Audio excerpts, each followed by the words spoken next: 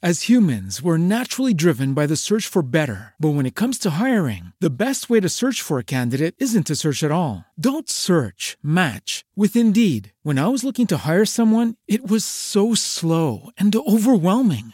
I wish I had used Indeed. If you need to hire, you need Indeed. Indeed is your matching and hiring platform with over 350 million global monthly visitors, according to Indeed data, and a matching engine that helps you find quality candidates fast. Ditch the busy work. Use Indeed for scheduling, screening, and messaging so you can connect with candidates faster. And Indeed doesn't just help you hire faster. 93% of employers agree Indeed delivers the highest quality matches compared to other job sites, according to a recent Indeed survey. And listeners of this show will get a $75 sponsored job credit to get your jobs more visibility at Indeed.com/podcast. That's Indeed.com/podcast. Terms and conditions apply.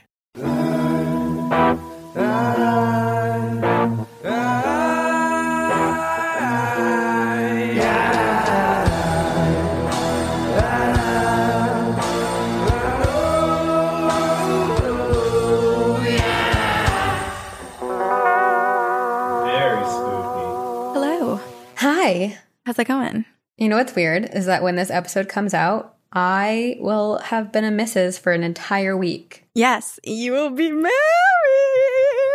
I will be an old maid. An old maid.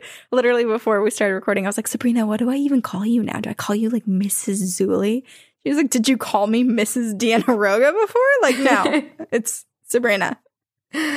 Still Sabrina. Still Sabrina. Oh my God, so excited. It's crazy. By the next time we record, you will have spent the night in the Stanley Hotel. Oh my God, I cannot wait. I'm so excited. I'm so excited. Stoked. You have to okay, it's your wedding weekend, so I'm not going to make you post on Instagram. But take a bunch of pictures so that we can later do stories and all that. Because, I mean, dying to see this.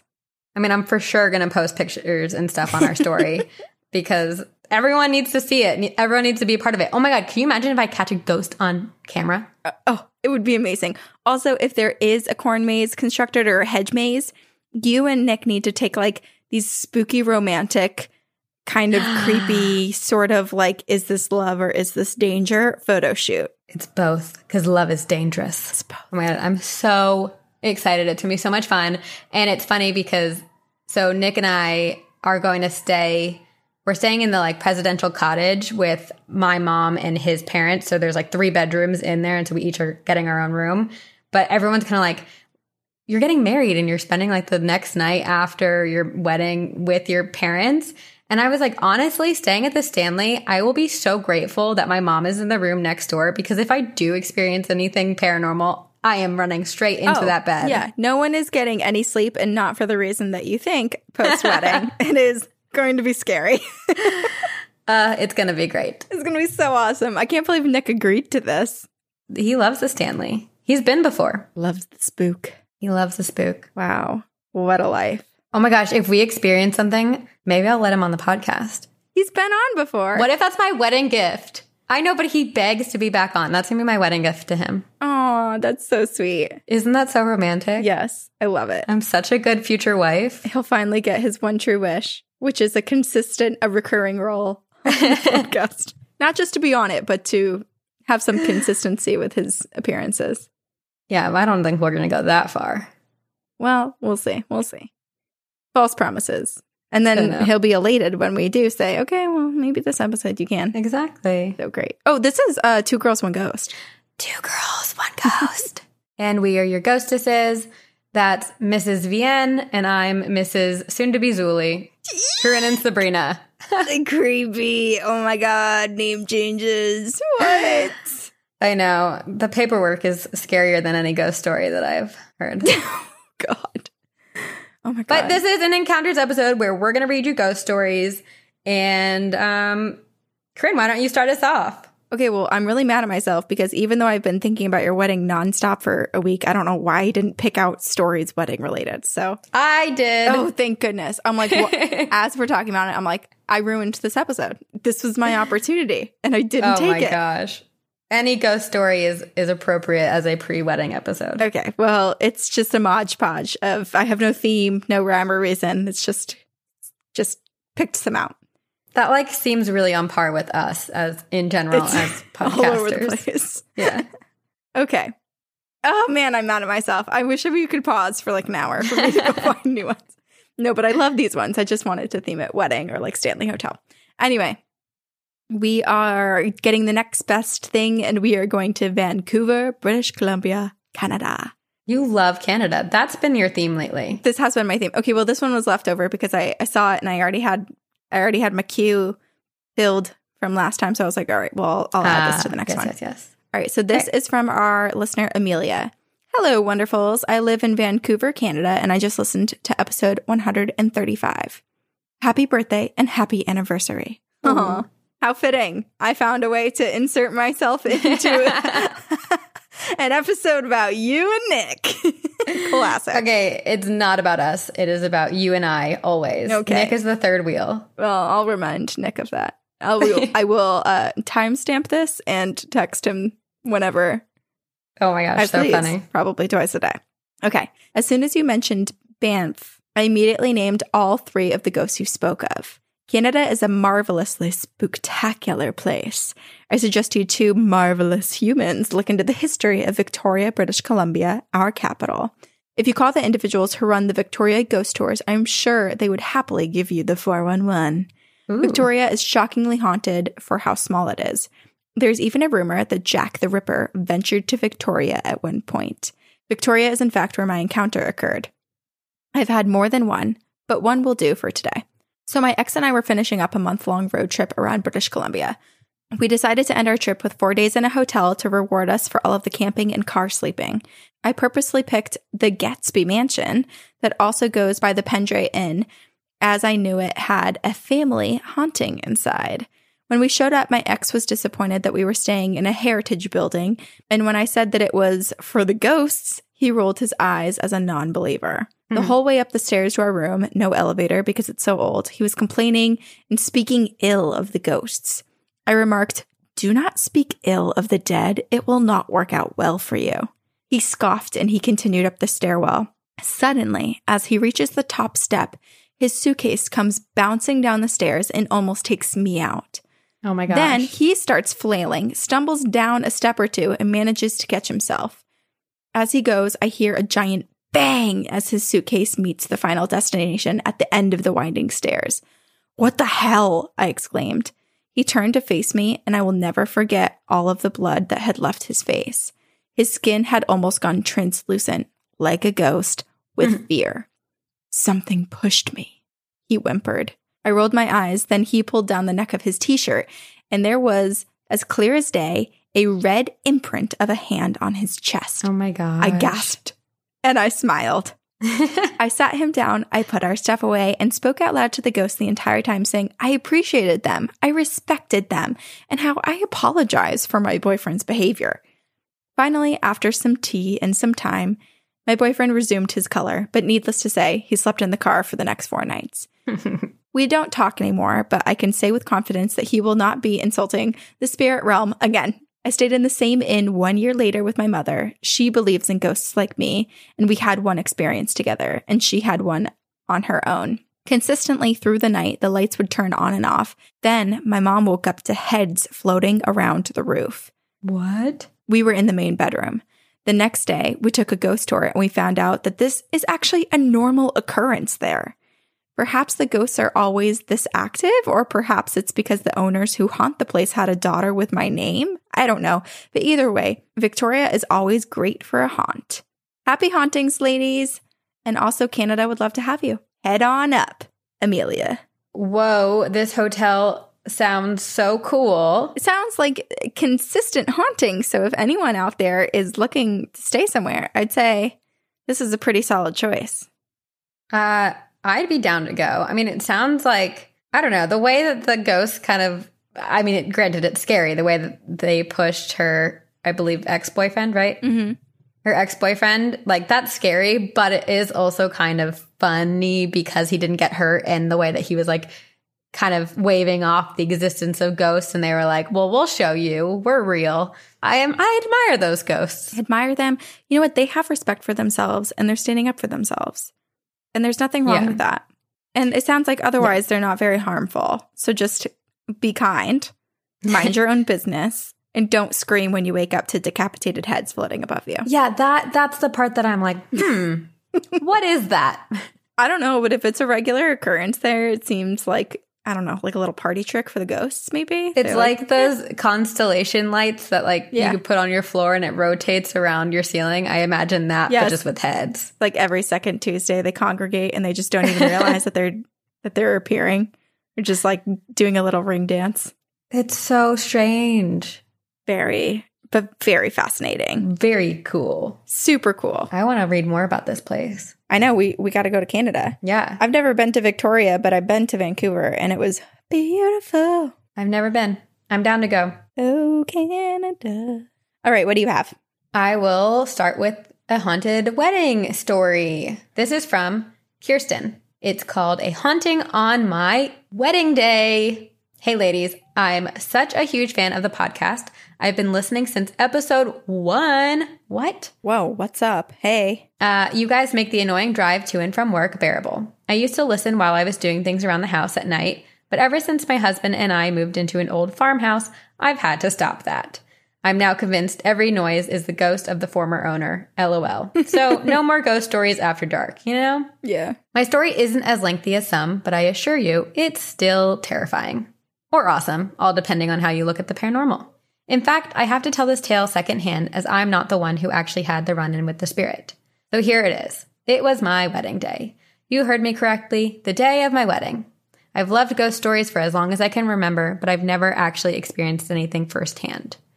My wedding was held in a beautiful rustic barn in upstate New York, Rochester to be specific, which is the home to the iconic Lady in White, who you've mentioned on the podcast before. I was literally just about to remind you of that. Mm-hmm. That morning, my bridesmaids and a few family members were preparing for the wedding at the historic Allegiance Inn. Built in the early 1800s, this place is a vintage dream. Located in Mount Morris, New York, this mansion has quite a story of its own, one that I was very unaware of before this day. But I'll get to that in a little bit. Everything was going perfectly. I was calm as a cucumber. My bridesmaids were having their hair done as I was having breakfast and trying to soak in the last few moments before we headed to the venue. And I was the last to have my hair done. And as I was sitting in the chair, getting it done, another one of the hairdressers and my cousin, Nicole, come down the stairs asking if the room we reserved for my wedding night had been rented out for the day by someone else. Confused, I said, no, why? And they explained that they had just been upstairs to use the bathroom and the extra large mirror when they were surprised to find a woman standing in the bathroom, staring at herself in the mirror. From what I understand, she was dressed in a long white dress, and she never spoke a word. The girls quickly apologized and assumed that they had entered the wrong room. But when they came down to confirm what room I was staying in, I assured them that it was most definitely our room, and that my mother-in-law had rented it for the entire day, so there definitely should not have been anyone else in the room. Oh my gosh. Thankfully, the owners of the bed and breakfast live on the property, so I quickly called them over to go through the confusion. After listening to what just happened, the owner calmly replied with, "Oh, don't worry. That's probably just Karen. She's one of the many ghosts that wander the property, and she loves that room." My first thought was, isn't this something you should share with your guests before booking? Remember, this is the exact room my husband and I were to be staying in later that night. Within minutes, the rest of the bridesmaids and family had been informed of the sighting. Reasonably freaked out, I probed a little bit more, and turns out the house itself was built in the early 1800s and was even once a stop on the Underground Railroad. The owner assured me that the ghosts were very friendly. They varied in age. There was an older man named Ray, a few children, and Karen, the young woman who was seen in our room, and even a ghost cat named Sammy. He spoke of them as if they were family, so I felt pretty at ease after that. The day went on exactly as it should. Our wedding was a dream, something straight out of a fairy tale. But that night, as we returned to the bed and breakfast, I relayed the story to my now husband, and I was slightly uncomfortable sleeping with the lights completely off. So we left the bathroom light on for her, Karen, just in case. I respectfully told her aloud that it was our wedding night and please not scare us in our sleep. She must have known it was a big night for us, and thankfully she didn't appear. I was also warned that the ghost cat, Sammy, liked to sleep at the guests' feet to keep warm. But thankfully, we were so tired from dancing that if he was there, we never noticed. LOL. The next morning at breakfast with our families, as we were recounting the events of the day prior, I told the story of the young woman in our bedroom. I believe it was Vicky, my mother-in-law, who told us that the inn was notoriously haunted and had even been featured on USA Today. If you YouTube it, it's a pretty cool video. Not many people can say that they had an uninvited ghost on their wedding day, but it's definitely an exciting part of our story, and hopefully this happens for you too, Sabrina.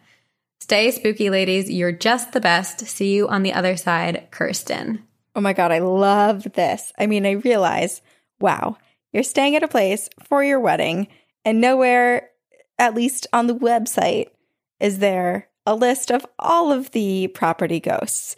However, if she'd just done a bit more of a Google search, here's a good rule. Always type in wherever you're staying, and then after, type in haunting or haunted, just to see what comes up, you know? I don't know. It's hard because if you've already booked it, you might not want to know. True. Unless it's refundable. True. Like when I was at the Congress Plaza Hotel in Chicago and I didn't realize, even though you covered it in an episode, and I was like, this place, it feels creepy. And sure enough, it was and is one of the most haunted places in Chicago. I love that the ghost, the spirit Karen, probably, I'm sure at that bed and breakfast, that particular room is often the one given to people who are going to be newlyweds, you know? Like, I feel like there's always one special room that's like the room that is designated to wedding parties or to the bride and groom. And so I love the idea that she just like really enjoys that story and really likes being in that room and feels good energy. And she's wearing a white dress and she's just kind of like checking herself out and vibing and is like, man, I'm so beautiful too. Like, I look like a bride. I deserve to be in this room too. Yeah. Karen's a little vain. I love it though. I just imagine that that's the best mirror in the entire hotel. And she's just like, I got to check myself out. She's like, ugh, I'm glowing today. What if she's like showing up in the newlywed suite to try to like woo the future husband? She's like, what about me? Karen, I don't trust you anymore. Although, I don't know why I use the word although. It has nothing to do with what you just said. However, I am thinking now that what if people go back to their wedding photos from that, if anyone got married like right at the inn, and look in the background. I wonder if she or any other spirits have appeared and you just think that maybe it's like another guest at the inn in the background, but really you've captured a ghost on camera. I want to watch that video about it. It sounds so spooky and so fun. And I love the way the owners just talked so casually about their ghosts. Yeah. Like, that sounds like Karen. Probably you saw her. Oh, Karen. Oh, Karen. And there's a ghost cat. So, Sabrina. I think I am going to go check that place out too. I'm adding a lot of bucket list places to my list. I feel like that's just our podcast. Everything we hear, we're either like, we need to go there, or we're like, we absolutely will never go there. There's no in between. True. It's on the list or we've blacklisted it. Right. The like, don't even drive near it. No, can't even fathom. As humans, we're naturally driven by the search for better. But when it comes to hiring, the best way to search for a candidate isn't to search at all. Don't search, match with Indeed. When I was looking to hire someone, it was so slow and overwhelming. I wish I had used Indeed. If you need to hire, you need Indeed. Indeed is your matching and hiring platform with over 350 million global monthly visitors, according to Indeed data, and a matching engine that helps you find quality candidates fast. Ditch the busy work. Use Indeed for scheduling, screening, and messaging so you can connect with candidates faster. And Indeed doesn't just help you hire faster. 93% of employers agree Indeed delivers the highest quality matches compared to other job sites, according to a recent Indeed survey. And listeners of this show will get a $75 sponsored job credit to get your jobs more visibility at Indeed.com/podcast. That's Indeed.com/podcast. Terms and conditions apply. Swimsuit? Check. Sunscreen? Check. Phone charger? Check.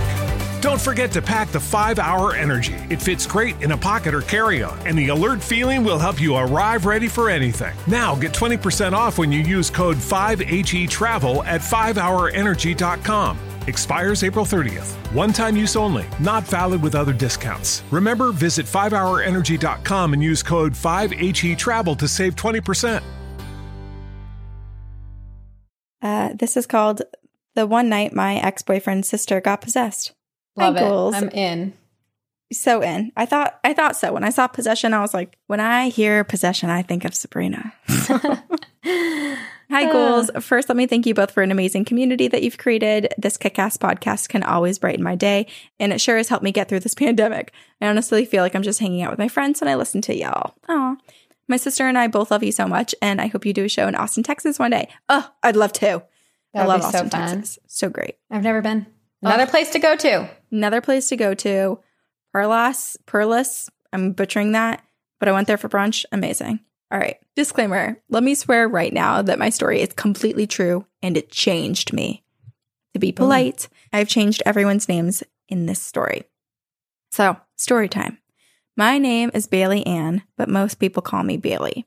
Even though I was born in Canada. Oh, this one was unintentional. I didn't mean to do Canada again. I think this is a sign from the universe, though. You might need to go to Canada. Like, what's happening? All right. Even though I was born in Canada, I grew up in a small town in the Bible Belt down in southeast Texas. Let me set the stage. My hometown of 6,000 people had over 75 different churches. So, to say the least, everyone was hella religious. I, on the other hand, was not, nor was my family. I attended church with friends as that was basically required. If I didn't go to church, some of my friends weren't allowed to hang out with me. Oh my gosh. That's just the way things were. One of my friends, Chelsea, her parents ran a Baptist church downtown, so I frequented this church often. The summer after I graduated high school, I was volunteering at that church to help with a fundraiser. And after a full day of preparations, I went with my friends Dee and Amanda, who were both very religious, to stay the night at Dee's house. I should mention that Dee is my ex-boyfriend's older sister, LOL. But we were all still good friends, even though I broke up with her brother. That night, we were at her home alone. Dee and Amanda stayed in Dee's room, and I slept in my ex-boyfriend's room across the hall. That feels awkward, but yeah. Okay. As I was falling asleep, I heard Amanda telling Dee to stop. Dee was known for being an instigator, so this didn't quite surprise me that she was annoying Amanda, but Amanda kept telling her to stop. Then I heard Amanda start praying. Then Dee started laughing, and she was laughing in this deep laugh that wasn't hers. At this point, I was really confused because I didn't understand what was going on across the hall. Amanda kept praying and crying, and then Dee started taunting her in a deep voice that wasn't hers. She was saying things like, God isn't real, God can't hear you. Then Amanda started screaming and crying, all while praying louder and louder. I was losing my shit because at first I thought that maybe they were just trying to mess with me, but that would really be a fucked up joke. I then called my friend Chelsea because she knew all of us and her parents are pastors. I told her that I was scared and I told her what was happening. Chelsea said that both her and her mom were coming right over. She said, stay on the phone until we get there. By this time, I started to cry because I didn't know what was going on, and Chelsea's mom told me to say, the blood of Christ covers me to protect me. I was choking on my tears, trying to say this over and over again out loud as I fell off the bed onto the ground. The entire time I was on the phone, Amanda was crying and praying. Dee just kept laughing. Oh my gosh. I felt like my friend would never arrive with her mom to save me. And then it got really quiet. Dee then said, where is Bailey? Me, in a deep and scary voice. Oh my I almost gosh. had a complete breakdown at this point. I'm screaming on the phone to my friend, get here now. Where are you guys? And then finally they say, we're pulling up. We're pulling in. Just get out of the house now. I'm terrified because Dee would see me leave the house and I didn't know what to do. I was scared that she would attack me. I'm still not sure how I did it, but I suddenly got the strength and I bolted out of the house. I remember screaming when I ran. I almost fell down the stairs to get to my friend's car, and she held me as I cried into her arms in the back seat. Her mom and mom's friend went inside. I didn't see what happened inside the house because my friend took me to church to sleep that night, and it was around 12 a.m. at this point. But the story still isn't over. Both Dee and Amanda are also taken to the church in a separate car. At this point, I'm struggling to catch my breath because I have no clue what happened. When they walked into the church, I get so scared. Thankfully, both of the pastors and their friends were there with us. All the adults were acting as if there was nothing wrong or out of the ordinary. Their calmness was stressing me out, honestly. To say I was stressed and freaked out was an understatement. I didn't know what to do in the church with all of these people who weren't freaking out. Everyone was so calm. When I got to the church, I texted my mom to pick me up ASAP. I know I couldn't stay around everyone for the church fundraiser the next day. I knew my mom wouldn't get there until the morning, so I tried to find a comfy spot on the floor with the sleeping bag that I was given. Since we were all in the same room, I asked Dee and Amanda how they were, and they responded they were fine. They both then swore that what I had heard was all wrong. They said that I was the one talking in different voices. Oh. I didn't know that I could get more scared, but in that moment, I did. Dee and Amanda swear that they both were scared of me, and I couldn't believe it. Dee also said when she saw me run out of the house, she saw a shadow follow me. What the hell? Seriously? Thanks for saying that. How am I supposed to react? For some reason, the pastor then told us a story about how his kids, one of them being my friend, used to see a child spirit, and the child spirit caught their house on fire. My friend almost died in this fire when she was like 6 years old. And I'm thinking, seriously, this is the story that you choose to tell? Am I in an alternate universe? Why is this happening? Maybe he was just trying to change the subject, but after this, there isn't much conversation. I end up staying up the whole night while everyone manages to fall asleep at the church. The next morning, everyone gets up and makes breakfast like it's a regular morning.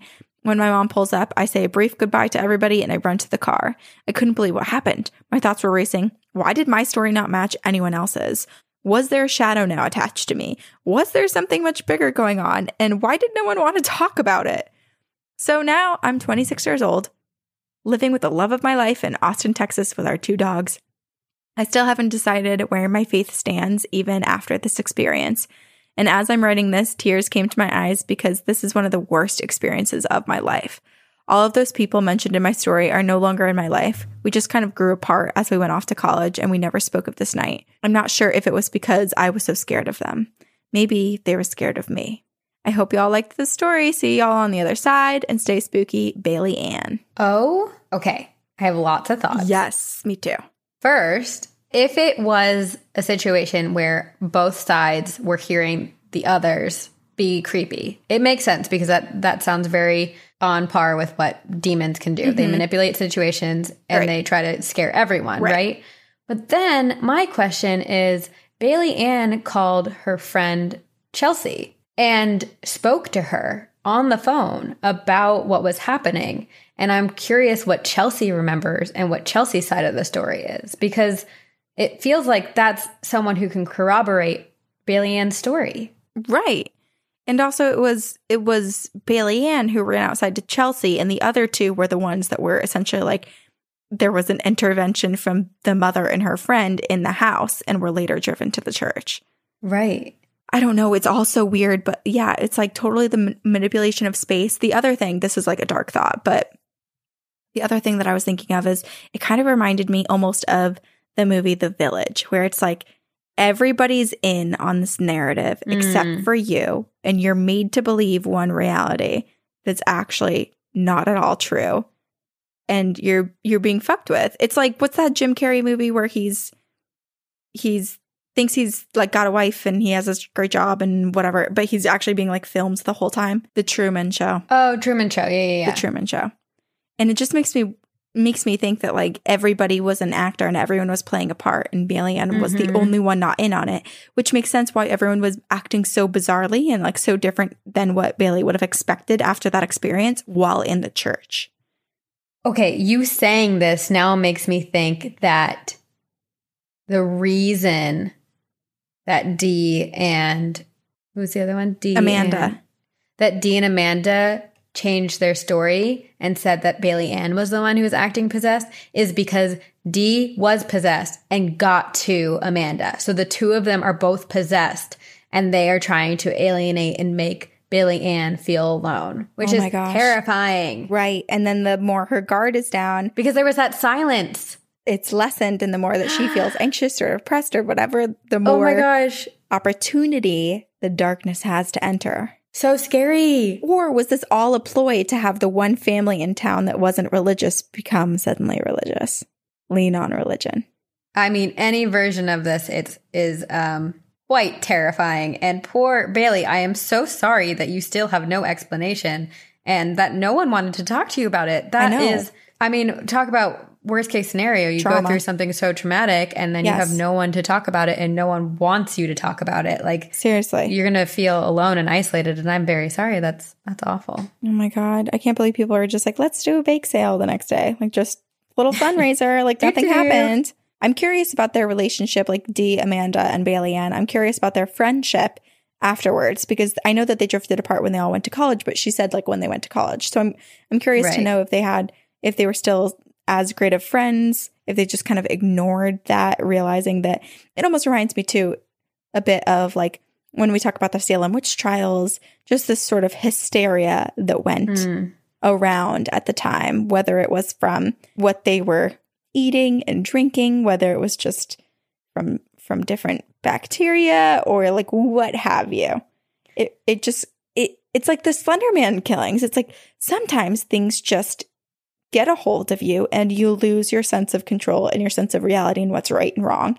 And perhaps Dee and Amanda got caught up in something and then kind of like removed themselves from it after they realized what they'd done and just never spoke of it again. Or they're just possessed. Or they're freaking possessed.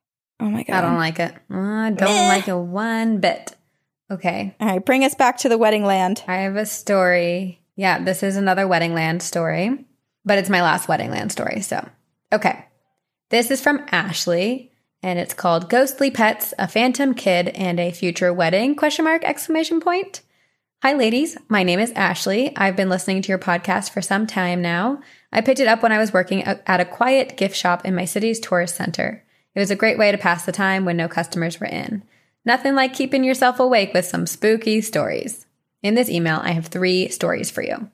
The first story is called Ghostly Pets. About 5 years ago, I lost my home to a house fire. My family had been out of town visiting my brother during his military graduation, and during that time, an electrical spark from the breaker box shot out and set my house ablaze. Back then, I had 2 cats, Cricket and Patches, and about 10 pet birds, mostly budgies and 3 cockatiels. I loved them all dearly, and as someone who had a hard time making friends back then, they were often my only company. The smoke from the fire killed all of my pets. My 2 cats ran into my room to escape the flames, and my birds were already in there. My room was the only room left standing after the fire. It was completely untouched. Later, we found out that was because of the lack of insulation in my walls. But at the time, I had a blessed Mother Mary pendant in my room that I had gotten when I was younger through the mail. I still have it. And though there was a logical explanation for why my room stood unharmed by the fire, I like to think that the pendant also had something to do with it. The day the fire happened, I was sitting in a hotel room getting ready for my brother's graduation day. Then, suddenly, my cat, Cricket, appeared out of nowhere and looked at me before walking towards the bathroom. Still kind of half asleep, I stood up and called after her, following her into the bathroom. But of course, she was nowhere to be seen. Afterwards, I swore I heard my cat Patches meowing. She had a very specific meh sound, and I heard birds that sounded an awful lot like my pet birds. When I found out that they had all passed away, I was devastated. Because we lost our home, the base commander spoke to us about resources for us, and when my mother and I were sitting in his office, I looked over onto his desk to see his name. His name turned out to be the same name as one of my birds, Elvis. I nearly broke down sobbing once more. Many other things happened after the fire, but the most notable was, first, that night, I was up wondering what we were going to do, sitting in front of the door of the hotel room. My chair was pressed up against it, and the table was in front of me. I was up late on my computer, around about 4 a.m. I rubbed my eyes and asked out loud, "What are we going to do?" It was a little quiet, though, because I didn't want to wake my parents. Clear as day, from the other side of the door, I heard a very southern gentleman's voice say, "Y'all gonna be just fine." And to this day, I still have no idea who that man was. The second most notable event was one in which, months after the fire, I had a dream. I was suddenly outside of the house we were staying at, but I was also in this large orb of light. In this orb of light were all of my pets. Every single one of them that had passed in the fire. I feel like I had talked to them for a long time, but I don't remember what about. The part of the conversation I do remember was them saying to me, "We miss you, Ashley. We love you." In case you've ever wondered what the voice of an animal sounds like, I can assure you it sounds just like a child. Each of them had their own distinct voices, and I remember them all clearly. In this dream, I was mad at them for hanging around in the living world, which is something that in the waking world, I didn't even realize was a real thing, but sleeping me apparently thought it was. Anyway, I told them that I loved them and missed them. And I also told them that they couldn't keep coming down from heaven like this, and they could wait for me there. They told me that they didn't want to leave me alone, and I told them it was too dangerous for them to keep appearing here, as there would be stronger spirits that could try to hurt them. Just as I said that, outside of this orb of light appeared a shadow. It was trying its best to get inside the orb of light, but couldn't. When my pets saw this, they agreed to go back to heaven, and I told them I loved them once more, and the orb of light with them in it disappeared, and I woke up. To this day, whenever I'm having a bad day, I still feel like Cricket or Patches will curl up beside me. My second story is called Future Wedding. This one is shorter than the last. To keep it simple, my family and I have a history of being sensitive to paranormal stuff. Visions, prophetic dreams, the whole 9 yards. We have someone in the family that has done at least one thing you'd associate with psychics. My brother has a history of seeing more ghosts than I have, and my mother has had out-of-body experiences. I, on the other hand, get dreams. They're usually of the future and are typically mundane in nature, like having an out-of-context dream of a meal that I'm eating only to have that meal the very next week. But every so often, I get a useful one. Most recently, I've been having dreams of weddings. By recent, I mean in the past 5 years.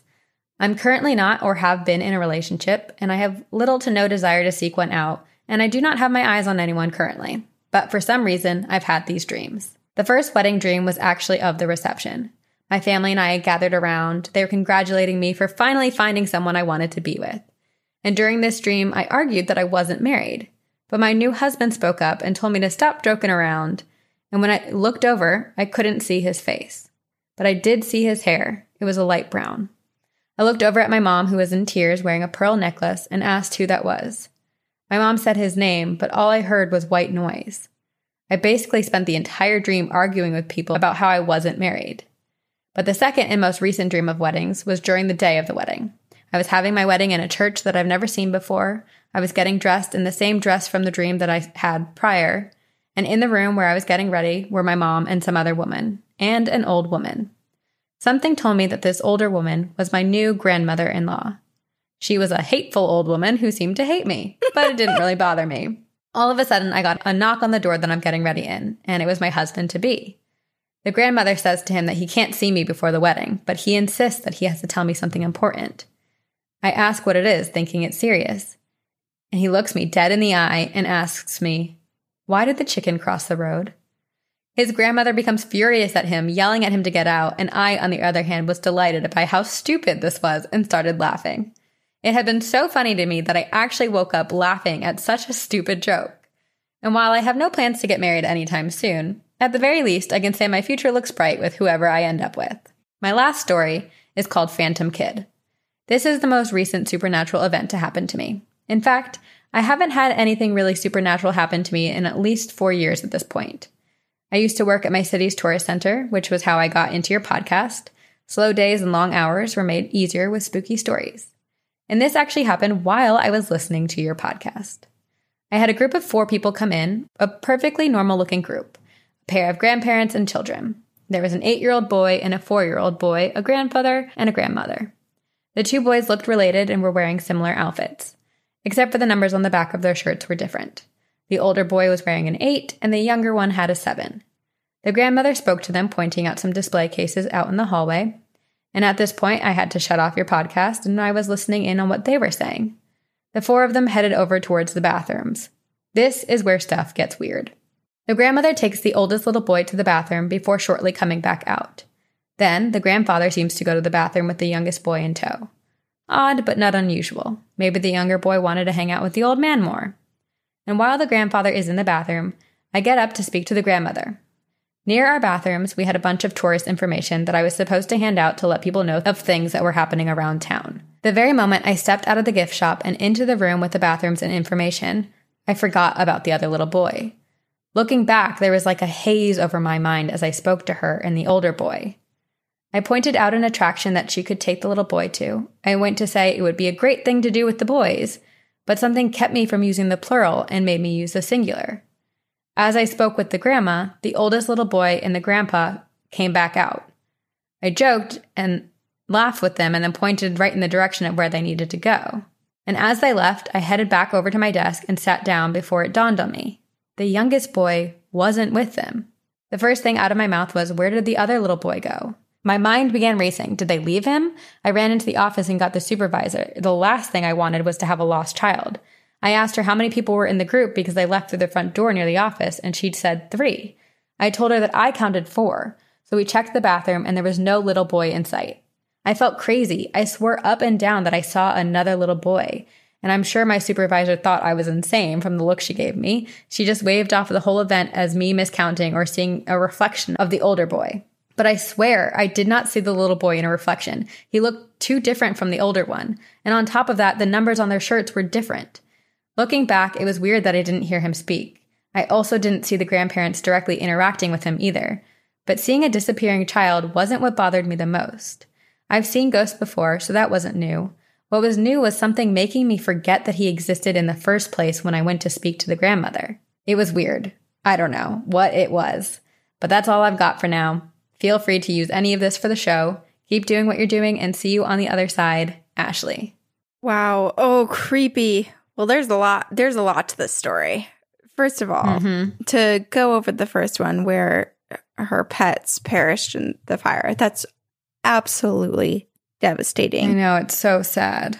And it's so sad that like her room still stood and that's where the pets were. And yet, you know, that's the thing that we often, I think like as a little kid, you don't realize that when you think of a fire, the fire is not what is nearly as dangerous as the smoke, which is right. just so horrible. Sad. So sad. But it's truly amazing that all of the pets came and visited her and they all were kind of like together in this little group. I know. And almost immediately too, like before she even knew of the fire, they came to visit her. It almost makes me think less of them as being pets. I'm leading up to making this sound bad. I care a lot about pets and I care a lot about animals, but we always talk about traveling souls. And it makes me think that this was not necessarily just a pet in this lifetime, but maybe a collection of traveling souls that are super attached and go through life with Ashley. And all of them previously knew each other. And that's why they spent so much time in the afterlife. Like, granted, they were pets together, but I don't know. It just feels like there's something more. Well, if you think about women years and years ago used to have like upwards of 17 children. Like, what if these all in a past life were Ashley's children and they're her traveling souls? And instead of her having 17 or having that many children in this life, because as she said, she's not yet looking for marriage, perhaps they came to her as pets. Right. Oh, wow. I mean, it's clear that she had such a strong connection with them. I mean, the image of them appearing in this like beautiful orb of light is so special and unique. And yeah, you're right. It reminds me of like guardians or traveling souls or something very meaningful and important. Oh, well, a sweet end to something tragic. I know. And perhaps not quite as tragic, and somewhat a little hilarious is if Ashley does find love anytime soon in her memory of this, like while her memory is sharp of this future wedding dream. I wonder if the grandmother-in-law will not like her so much. I hope she does, but it's funny to think that like she'll be like, oh shit, this is what my dream was about. Well, you know what it makes me think is that she couldn't see his face or hear his name because the meeting of them is not yet supposed to happen. But I wonder as that meeting comes closer and that time does near, if his face and his name will become more clear in dreams. And then I also imagine that like as the relationship progresses, she will tell him of this dream and mention the joke of why the chicken crossed the road. So him knocking on the door on their wedding day is going to be not only a hilarious, stupid joke, but this like emotional, meaningful moment that oh my God, from the beginning of time brought them together. Chills. I know. We are writing her love story right now. I like that we're taking credit for the universe, even though the universe is doing it and we're not. That's okay. You're the writer, though. You're filling in the dots of what this joke could be, and I'm here for it. Yeah. Wow. Oh, my gosh. Oh, chills. Love. Love.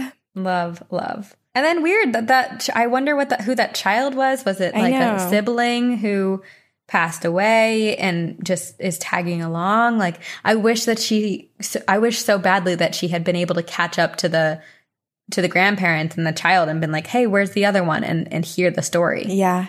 You know what it makes me think of too is if it were grandparents, I would assume their age might be somewhere between 60 and 90, let's say, just to give it a ballpark. And it makes me wonder if perhaps the child that was going to the bathroom with the grandfather is not a child, but rather, what if it was like his older brother who'd already passed away or something? You know how sometimes spirits but they appear as a child. They take on the appearance of a time when they were happiest, and maybe it was like in his childhood with his brother, and so now the spirit of this grandfather's brother is now appearing as a child, but it's just two brothers hanging out. Interesting. Spending time together. So many possibilities. So many.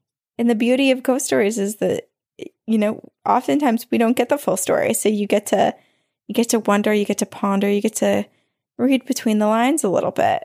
The what ifs. All of the what ifs. Okay. This is called Skinwalkers, Bigfoot, and Messages from Beyond. Oh, snap. Hi, ladies and Ghost and Leia. I really enjoy the podcast and have been meaning to write y'all for a while. I have two stories, one scary, one sweet, kinda. Okay, here it goes. As a kid, my mom, sister, and I would go visit my grandparents in Colorado Springs. They lived in a newer development that pushed back into the Black Forest, and my grandparents' cul-de-sac backed up to the woods. There was also an entrance to a walking trail leading from the street to the woods along one side of the house. We were visiting my grandparents for some holiday or other, and most of my extended family was also there, so we had a pretty full house. So full that me, my mom, and my sister all had to share a room, and I drew the short straw and ended up sleeping on the old army cot of my grandfather's at the foot of the bed where my mom and sister were sleeping. I'm a heavy sleeper, and I fall asleep quickly, so lights out and I'm out. But something woke me up in the middle of the night. I could hear breathing. Not just any breathing, but heavy, loud breathing. The hair on the back of my neck stood up. I broke out in a cold sweat, and I was afraid to move from under the blanket. Frozen in fear, all I could do was listen. No. The heavy breathing continued, but then I heard the sound of something dragging on gravel on the walking trail right next to the house. We were in the middle upstairs bedroom, so probably 30 to 40 feet away from the trail and a story up. The breathing was so loud, it sounded like it was just on the other side of the window. I laid there and listened to the breathing and the dragging sound getting gradually louder and then slowly fade away again. And somehow, eventually, I managed to go back to sleep. Naturally, the next morning, the noises were not only the talk of the house, but the whole neighborhood, because everyone heard it. Whoa. Oh, I just got chills.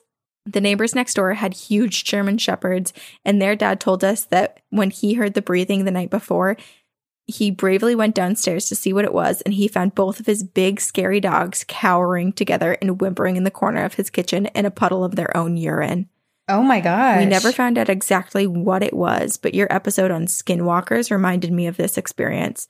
Or maybe it was Bigfoot. A bear? Who knows? But I've never felt that sort of paralyzing fear before or since. Oh my God. It reminds me almost of Night Marchers, the story in Hawaii. Mm-hmm. Like everyone heard it. That's so wild. Yep. Oh God. Yeah. Chills. Oh God. It's so creepy. It's so creepy. Everybody heard. And the thing is, hold on. The story's not done. All right. Second story. My friend Aaron died unexpectedly at 28 on the 21st of September 2018, a week before his 29th birthday. We'd been friends for nearly 15 years, and almost all of my best teenage stories involve him in some way or another. He was a great friend and incredibly driven and a talented musician. But he had his demons, which led him to leaving this world. Due to these demons, none of his friends or family were aware that he died until the 5th of October.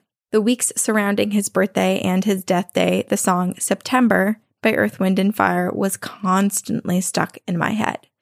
I think my coworkers considered murdering me because I would break out into the same song, over and over. If you're not familiar with the song, the lyric is, "Do you remember the 21st night of September?" Wait, I'm trying to think of how...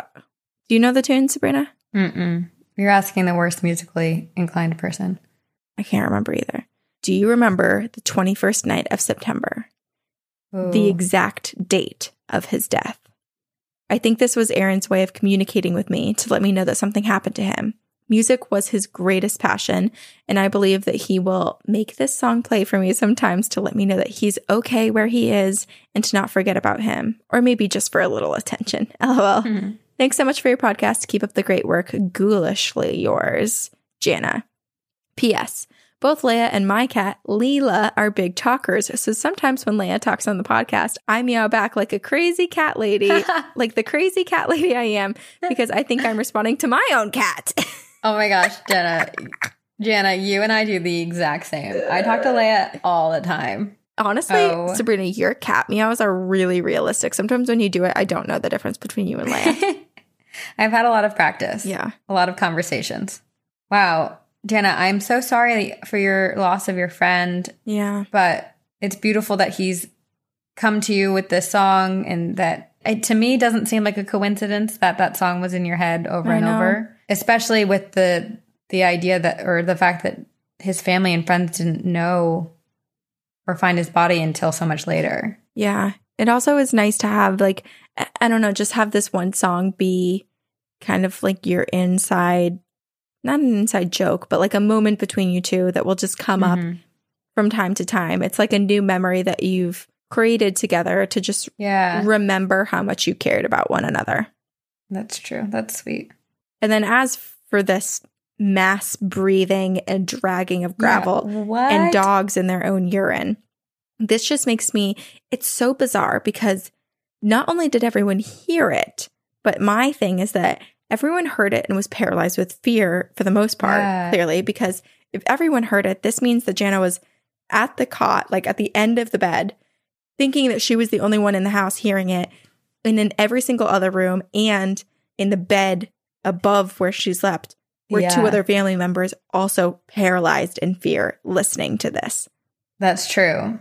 Which partially makes me think, yes, Skinwalkers is a great option. I mean, again, to this what ifs of the paranormal, but like aliens could be a possibility. Something similar. I know. I literally thought like interdimensional species that just kind of crossed over for a second. I wonder what the boundary of people hearing this was. Like they said the entire neighborhood, but did it extend further than that? Or was it just in that area? Like I wonder. Yeah. It also kind of reminds me of Santa, you know, how when Santa's traveling on his sleigh with his reindeer, he stops at every house, and so everyone hears him on the roof. Yeah. Oh my gosh, I don't know, but I mean, Santa travels all over the place. However, this happened right next to the Black Forest, so I feel like it's aptly named to make it seem like it's spooky. Like it's a little spooky, but like also sounds beautiful, like all these trails and a development nearby, some nice gravel. But then when you pair it with deep, loud breathing and something dragging across the gravel, it just turns into like a nightmare. Like what would be something that increases your like property value of your new home, like a beautiful forest, some nice trails, and now it's a nightmare. Yeah, that's very scary. Ooh. Creepy. Super But it sounds creepy. like it was a one-time thing too, so I have lots of questions. I know. It kind of reminds me of, do you remember when we were doing, oh God, I can't even remember what the episode was, but there were people that were like patrolling the desert, and there was someone that was like looking through a scope and saw like on the heat, like thermal scope detector, saw this like giant creature stalking these two men, but the men themselves, even though they were like 5 feet away, couldn't see anything at all. Yeah. And the creature was like huge. And it just reminds me of that. Like there are things that we cannot fathom, things that we cannot explain. creatures, Yeah. properties, elements that are unknown, or maybe we think we know and we don't fully understand all of the usage of them. Yeah, I mean, we don't use all of our brains, so Nope. there's plenty we don't understand. I use half of, I think, what was given to me. So Oh, gosh. creepy. All right, let's hear yours. Kind of going along with what your story was, this is a story titled Black-Eyed Children and Home Invader, and it's from Amanda. Hey girls, I'm Amanda, and I want to start off by saying I adore your podcast, and I am currently on episode 42. It was either that one or the one before it where a memory of mine manifested. So I'll start off with that one. But I do have other stories for you to read as well. Okay, so this story takes place in 2003 or 2004. So basically, my family used to do the same vacation every year because it was the easiest to do with how many children were in my family. I live in Billerica, Massachusetts, which is not far from New Hampshire. So Santa's Village and Storyland were a little over an hour away. Love those places. Always stayed in the same hotel on the same floor and about the same rooms and the old broken down playground next to it. So one night after we went out for dinner, we always went out to the moose lookout places and along the dark roads to look for moose. At this time, I was probably around 8 years old. So my older sister, Sam, who was 9, my younger sister, Michaela, who was 6, and my little brother, Jason, who was 4, were all crammed into my parents' van listening to music and talking when Michaela sees something out of the window. So we all look over and we see this little girl on the side of the road. She looked normal and was wearing a blue dress with blonde pigtails holding a pillow pet, which were all the craze when I was a kid. And her eyes were dark. I honestly don't know if it was how the headlights hit her or if we actually saw a black-eyed child, but she was just standing alone on the side of the road staring at our car.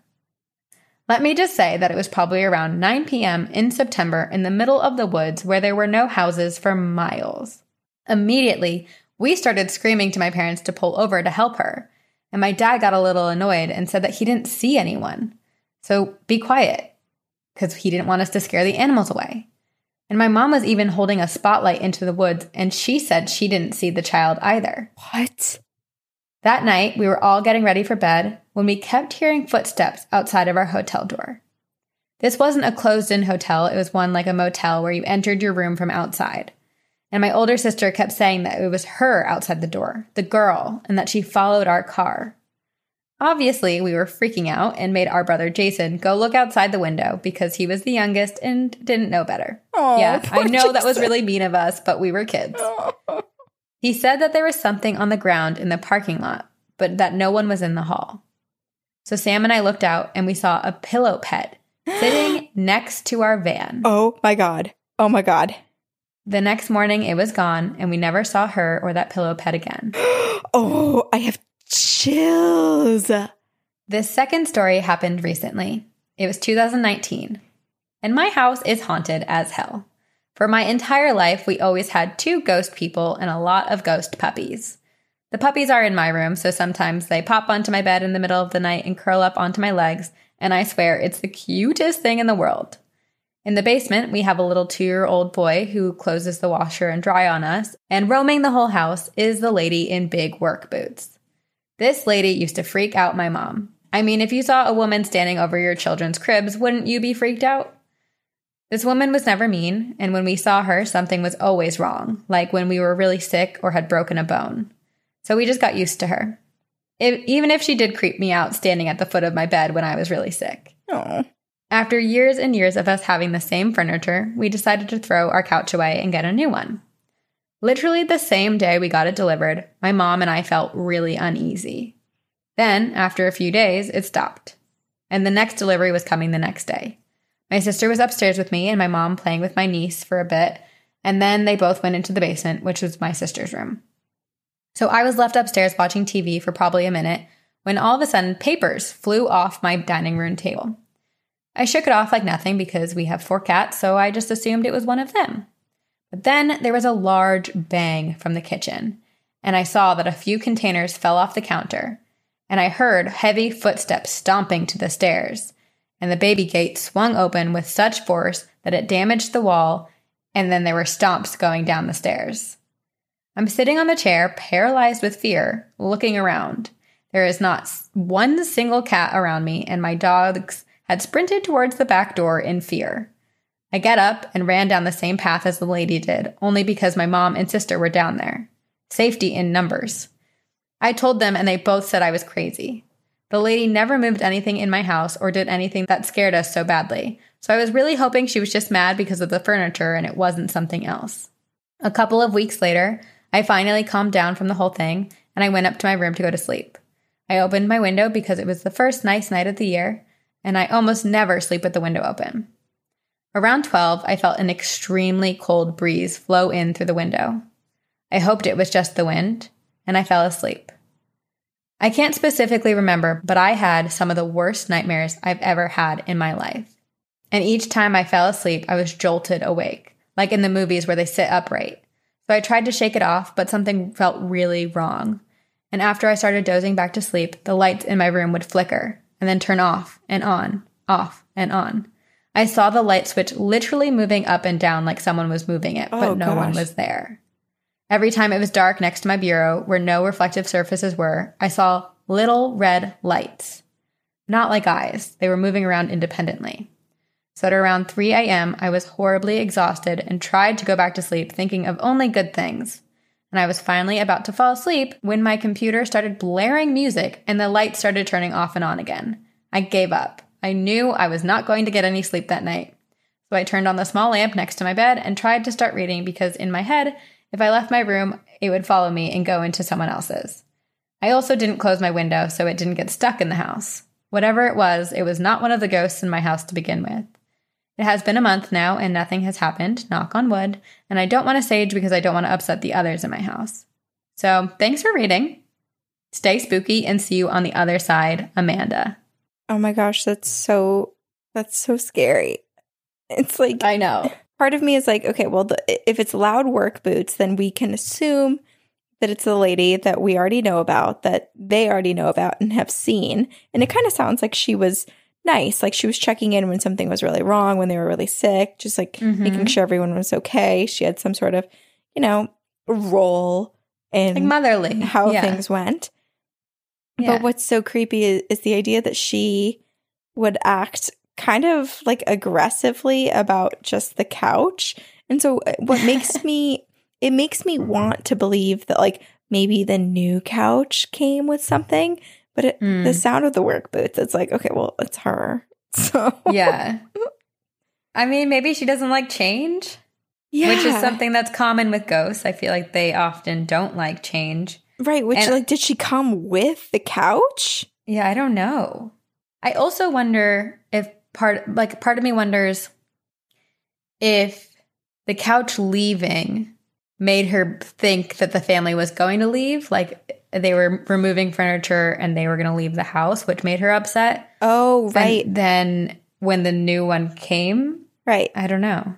Because they probably weren't the first family to live in that house. They probably weren't the first family to leave the house. So I'm sure that's a good observation, that it could be that it just was reminiscent of a time when another family that she felt connected to left, and she didn't want to risk like a bad family moving in. Yeah, she just likes them. She has attachment issues. Right. But the child in the woods. Yeah, that is so scary. And it's also really close to where I live, which scares me. Like, I mean, I'm not near Billerica, but like I grew up going to Santa's Village and Storyland. Like that was just like what we did. Eek.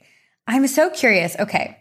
I don't want to believe it was a black-eyed kid because in the stories we've heard of black-eyed kids, I feel like they make their presence known to everyone and often do target adults. So for the fact that her parents did not see this child makes me think it was actually a poor innocent little ghost who maybe, unfortunately, sadly died in those woods. Maybe. I don't know, though. It feels so them. taunting to just like leave the stuffed animal in the driveway, though, doesn't it? I think I don't know, maybe it's just the way that I read it, but it could have been the child just wanting attention and like finally someone saw her and made eye contact with her. Yeah, sure, she had dark eyes, but it could have been the way the headlights were hitting her, and she felt seen and wanted to be with them, and she might be confused, and I'm trying to see the good in it. I know. I'm surprised that you're taking this approach. Usually it's the opposite for us. I know. I'm going to go straight to no, it was something darker. It was something more sinister. I know.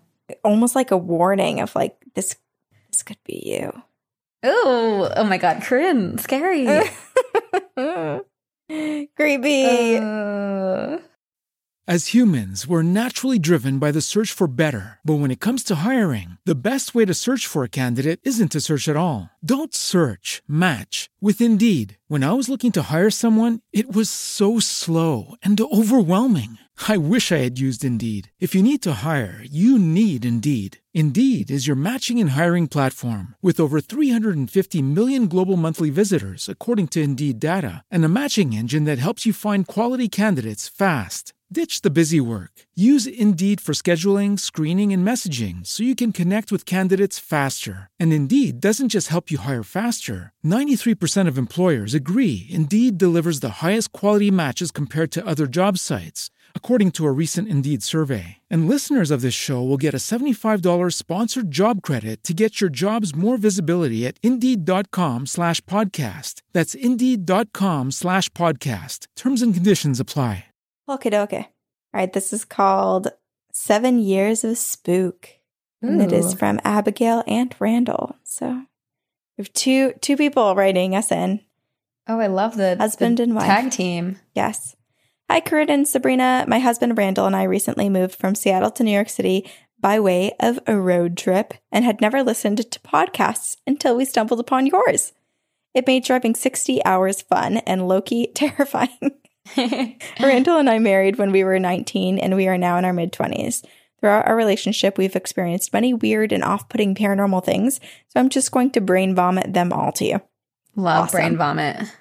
Perfect. My favorite kind. When Randall and I first became friends, we went on a trip up to my cabin, not glamorous, with our friends in Ashton, Idaho. The cabin was never really used and is somewhere around 100 years old. Whoa. It is shared with my father's siblings, and I remember whenever we would spend time there, my little sister would always talk about seeing a man at night.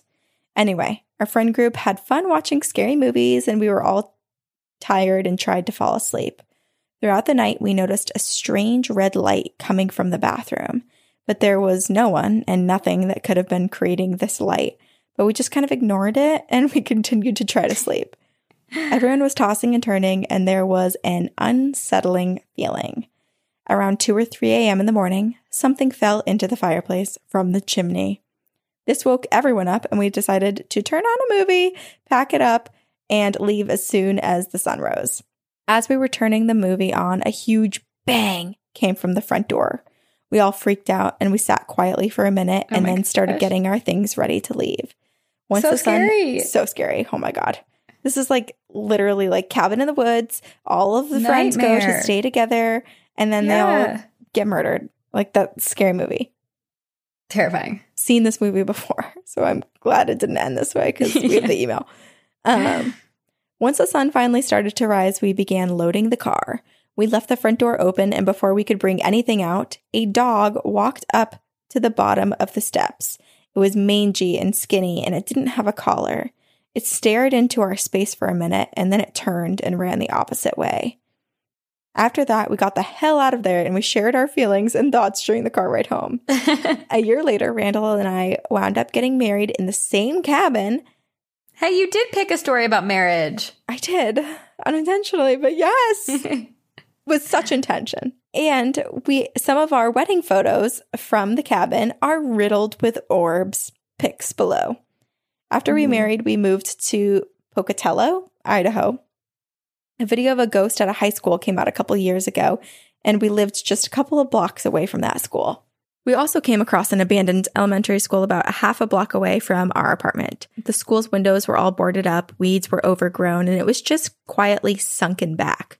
One night, I think around 11, as Randall and I were sitting on the couch close to our open windows, we started hearing children laughing from the direction of the school. It was as if there was a recess and everyone was out playing. It was strange because it began quietly, and Randall and I just looked at each other with this like, is this real look on our faces? And after we turned and looked out the windows, we froze in fear as the laughter got louder and louder. And then it transitioned into what sounded like 20 dogs barking. Oh my God, that is not where I thought it was going. Man, someone's not sleeping tonight. A couple of years later, we moved to Hawaii for fun and then Seattle for work. I was in Seattle before Randall and I were temporarily living on Bainbridge Island, and after a really rough day with the people that I was staying with, I decided to move my things to a friend's house late at night. Bainbridge is pitch black at night, and while the stars are beautiful, it is fucking terrifying. As I quietly began bringing all of my stuff out to my car, I heard some sort of noise coming from behind the backyard. I chalked it up to the neighbors, although I did not know if there was anyone living behind the house. I continued filling my car and noticed a particular tree in that same area shaking. In the same moment, I heard the scariest animalistic shriek that filled me with an ice-cold dread. Ooh. I froze, and for the first time ever, my fight-or-flight instincts kicked in, and I sprinted towards the front door. I woke up my friend, and she confirmed that she had heard it, but was angry that I woke her up and started to noisily bring my belongings out to my car. I felt incredibly vulnerable because, again, everything was pitch black and my car was lit up in the middle of it. I threw the rest of my belongings in. I sped off. As my gas and engine light turned on, I passed a street sign, Bigfoot Ave. A year later, my sister shared a video on Facebook that was the exact scream that I heard that night in Bainbridge. Okay, and then she put a YouTube video, so I'm going to click on the link and we're going to listen to it together. I haven't done it before. Oh, I think we've listened to this one before. Yeah. Okay, I'm going to do it again. So. Oh, it's like a very piercing scream. Yeah, it's like a screech. It's like, ah! Creepy. Oh. Yeah. We'll try to remember to put the link to this clip in our show notes, but if not, Rumble Viral is the YouTube verified account that uploaded it, and it's called, the title of it is called, "This Clip Just Captured the Most Terrifying Sounds in the Canadian Woods." Look, Canada again. It's always Canada. Always Canada. What's happening in Canada? Okay. Shortly after this, Randall and I moved into an apartment with a roommate. Her energy was so strong, and as we would come to find out, evil. After much time trying to communicate and figure things out, I would find myself just drained of all energy and ended up getting random bruises and scratches all the time. One day, I planned on grabbing some sage as I was home alone, but decided to take a nap. Depression, LOL. I've had a history of night terrors and sleep paralysis, but it's gotten a lot better over the years. But during my nap, I had a nightmare about my apartment, which had not happened before. As I woke up, I thought, hell no, time to purchase some sage, and looked up more ways for protection. As I walked through the living room, our room divider, propped against the wall, fell and missed me by an inch. After I cleansed the space and placed Angelica root in each corner of our space, things got a little better, but they weren't resolved until we moved. Fast forward to this past month, Randall and I moved to New York City, and we chose to drive cross-country. During this time, we found your podcast. Yay! I'll also attach a video from an awkward haunted painting encounter in Lincoln, Nebraska, but we're finally in New York City and currently staying at an old apartment in Brooklyn. We often listen to your episodes on our Bluetooth speaker. One night, we started listening to one of the demon episodes, and I freaked out and just turned the speaker off. Randall eventually dozes off, and I toss and turn, trying to sleep.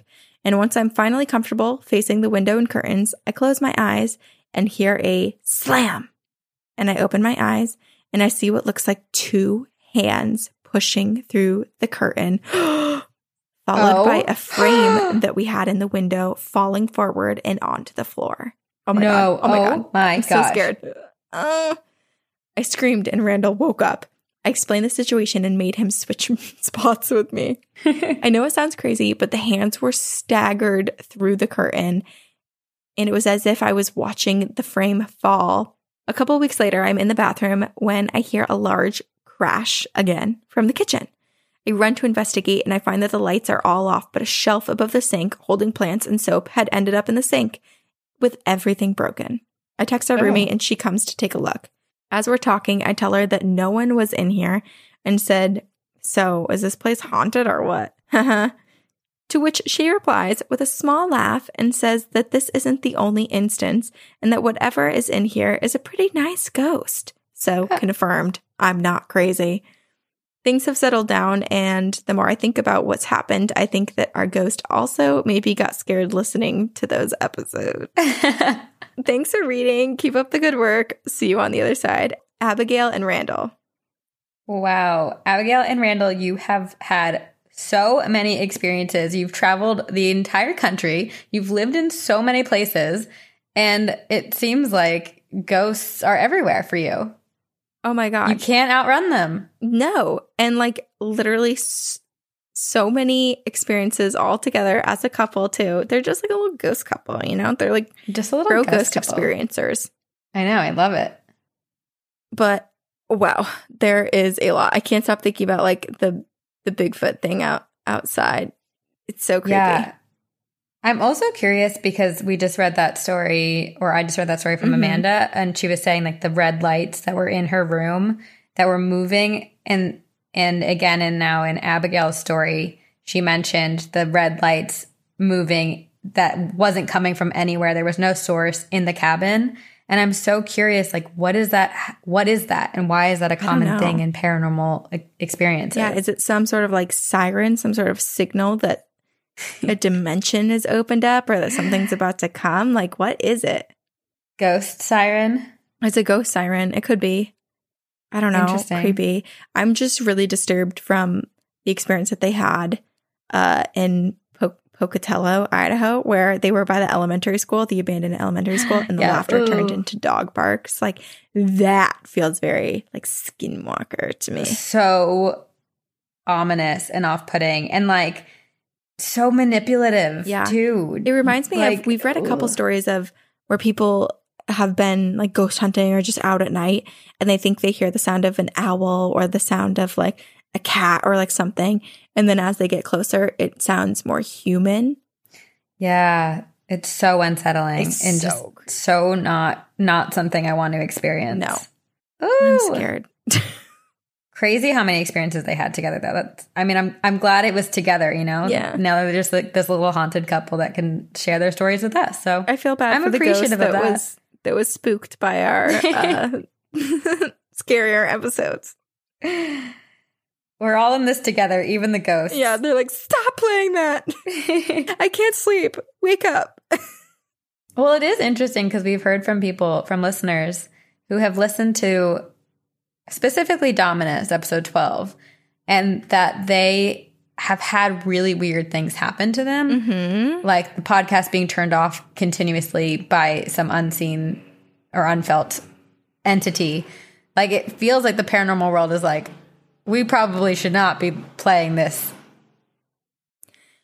Yeah, I know, which really is disturbing because it almost, you know, we talk about like that movie Demon House where people that watch it supposedly, like there's a warning at the beginning of the film that tells you that people have encountered a lot of like bad luck and demonic sort of presences after watching the film. And I almost feel like episode 12 was like somewhat reminiscent of that, where there's just a lot that kind of surrounds that one episode. Yeah. Yeah.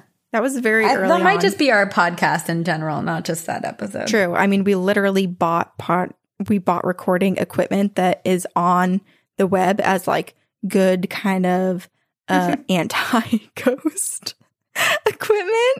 Most people try to catch EVPs and we're trying to prevent it. Yeah, we're like, hey, can you not right now? Like we can't, we just need a moment, I'm trying please. to be professional. Yeah. Oh, wow. Okay. What do you have? I have a story from S, and it's called A Ouija Board Prediction and a Cautionary Tale. Hi, ladies. I just recently found your podcast. I love it, by the way, and I wanted to share my story. Well, to be fair, it's not just my story, but more my family's too. I'll start from the beginning. Recently, I was chatting with my older cousin, who we will call Marie, about one evening when we played the Ouija board. I was about 6 years old at the time, and she would have been around 12. Our other cousin, T, was also present, and around the same age as Marie. We were at my grandparents' home when someone got the bright idea to play the Ouija board. My grandma always had one and was into the occult and all things supernatural, and so my grandma let us play, which was pretty epic to us since she never let us do any of the cool things that she did with others. She explained the game to us and the rules, and we sort of already knew because we had watched her play before. And then she supervised from the kitchen, which was sort of connected to the living room and dining area where she always sat and drank her coffee. I remember I wasn't super into the game, or maybe I just didn't understand how it all worked, so I was kind of sitting back and watching. The game started out slow, but soon the planchette started to move. We all got so excited. I think this was the first time we had ever played, and my cousins T and Marie started to ask a few basic questions, and it kept answering. Nothing suspicious. I was running around the living room talking when T and Marie started gasping. They totally freaked out. My grandma, still sitting and observing, didn't say a word. She was letting us have our experience. And the planchette moved to Lisa. That was my mother's name, and she had passed away recently. I stopped when they read the letters out loud again. It intrigued me and also kind of brought me a little sadness because it was so fresh. My grandma, having heard this, came into the living room, still watching, but instructing us on how to ask a few questions. Now that I'm an adult, I realize she was trying to make sure it was my mom and not someone pretending to be my mother. We asked a few questions that only my grandma would know the answers to. Some very personal questions about my mom and her childhood. It answered them all correctly according to my grandma, who had this shocked look on her face. I could tell at this point everyone was in disbelief. I mean, was this really my mom? It then told us a pretty chilling and random message. It said my uncle, who is Marie's father, was going to pass away and join her on the other side. It kept saying this over and over. It would no longer answer any questions. It was focused on getting that message to us. My grandma then stopped the game because everyone was freaking out, and so she helped move the planchette to goodbye, and my grandma took the board from us and blessed it. She told us we couldn't play anymore, and I really hadn't seen my grandma so freaked out during a game before. And what's even scarier is that my uncle passed away not too soon after we played the game. A pretty dark and horrific sort of death, which I'll leave out the terrible details, but it was a murder. And I sort of feel like now, if it was my mom, maybe she was trying to prevent it from happening, or at the very least prepare my grandmother for another loss. Right after we played, my grandma was on edge, and I remember everyone else who was there also was on edge. My grandma since then has put all her Ouija boards and tarot cards away and hasn't played with them since. Nor did she do any readings for people. It all sort of hit too close to home for her. And my grandma started using this experience to warn people when they would ask to get a reading or bring out the Ouija board. Anyway, hope you enjoyed it. Just remember, don't play with Ouija boards, and if you do, expect the unexpected. You might get a little more than you had bargained for. Keep up the good work, ladies. I just recently had a baby, and we listened to the podcast in the car. Oh. Baby ghosty in the making. Oh. See you on the other side, S. So cute. Cute ending to a kind of horrifying Ouija board experience. Yeah. And so sad and I mean... Yeah, it's awful. Yeah. I mean, it's clear, to me at least, that S's mom was trying to get that message to her grandmother. Right. The fixation on getting that one message across makes me think that it absolutely was her mom, and that it was, either meant to help people kind of like cope with it when it does come, or some sort of like prevention if possible, but likely I'm not sure there would have been anything that you could do at that point. But that's the thing though, it's so curious because we've heard Ouija board stories like this before where they predict the future, and it's not always pleasant what comes off the board, but it brings up the question of, can you change the future, or is that predetermined? So even getting the message across can't change what's going to happen, but it is more of just like a, hey, I want you to know. Right. To, like she said, prepare for another loss, which is, I mean, I don't know if it's any easier, but I guess you're at least somewhat there and like a little bit more ready, maybe. I mean, it sounds like for her grandmother, it was something she didn't want to know, because she stopped playing with the Ouija board or reading tarot cards after that moment. Right. And too, like, man, just the amount of questions I would have about the spirit world after that, and just the confusion that I would have about the messaging. And also just I would feel so torn between wanting to use the Ouija board, knowing that I would make contact with, like my mom or my daughter. But at the same time, having such a strong and scary message come forth. Yeah. There's so much risk in that, and kind of closing yourself off. Like, ignorance is bliss at certain times. And when you're contacting the spirit world, it really can be entirely up in the air what sort of things you learn. Right. And yeah, I mean, it's never going to be easy to deal with the loss of a loved one, but to hear that message and then not be able to do anything about it, I imagine would be really, really difficult. Yeah. Well, I wonder if S's baby is going to have any ghostly experiences when the baby gets a little older. Sounds like S is on board for it. I know. Little ghosty. Little ghosty sees other ghosties. Okay, so the last one I'm going to read is called Demonic Dream Inception. Carrie. Hello, lovely ghoul friends. I discovered your podcast about a week ago from writing this, which was a year ago. I'm not totally unfamiliar to podcast land, but I'm surprised that I haven't found your podcast sooner. I'm a huge fan of the paranormal and true crime. And then here, in parentheses, Travis wrote, longtime Motorino, SSDGM. I apologize. Us too. Yeah, for sure. All caught up. My name is Travis, but to enhance the story, I will go by my Native American name, Thunderhawk. I'm 1/3 Cherokee Indian. Little backstory. I used to be heavily involved in church. I was a member of a local megachurch in Modesto, California, served on the worship team, led smaller services, the works. I heavily believed in the paranormal, the spiritual, and the unexplainable. I left that church, fast forward almost 2 years, to my experience. I moved in with my then girlfriend's, now wife's, family's house. Her parents recently moved out and left their grown kids to live and take care of the home and the property. Every morning, my brother-in-law needed a ride to work, and this was usually about 4:30, 4:45 a.m., and we would leave and take him as he didn't have a working car. Wow, that's so nice. Very nice. So early? So early. My wife and I would switch off every day as to who would take him, and this particular morning, it was my wife's turn to take her brother to work. She woke me up to let me know that she'd be back soon from taking him, and I kissed her and I told her to drive carefully. Before I fell back to sleep, I noticed that there was something a little off about the house this particular morning. More specifically, there was something off about my bedroom. I brush it off and I fall back to sleep, knowing that my wife would be back in roughly 30 minutes. Enter the most demonic and terrifying Inception dream I've ever had. To anyone who hasn't seen the movie Inception, I'm referring to the sequence in the movie where Leo and crew went 3 dreams deep. That's right, I had a 3-layer demonic nightmare. No.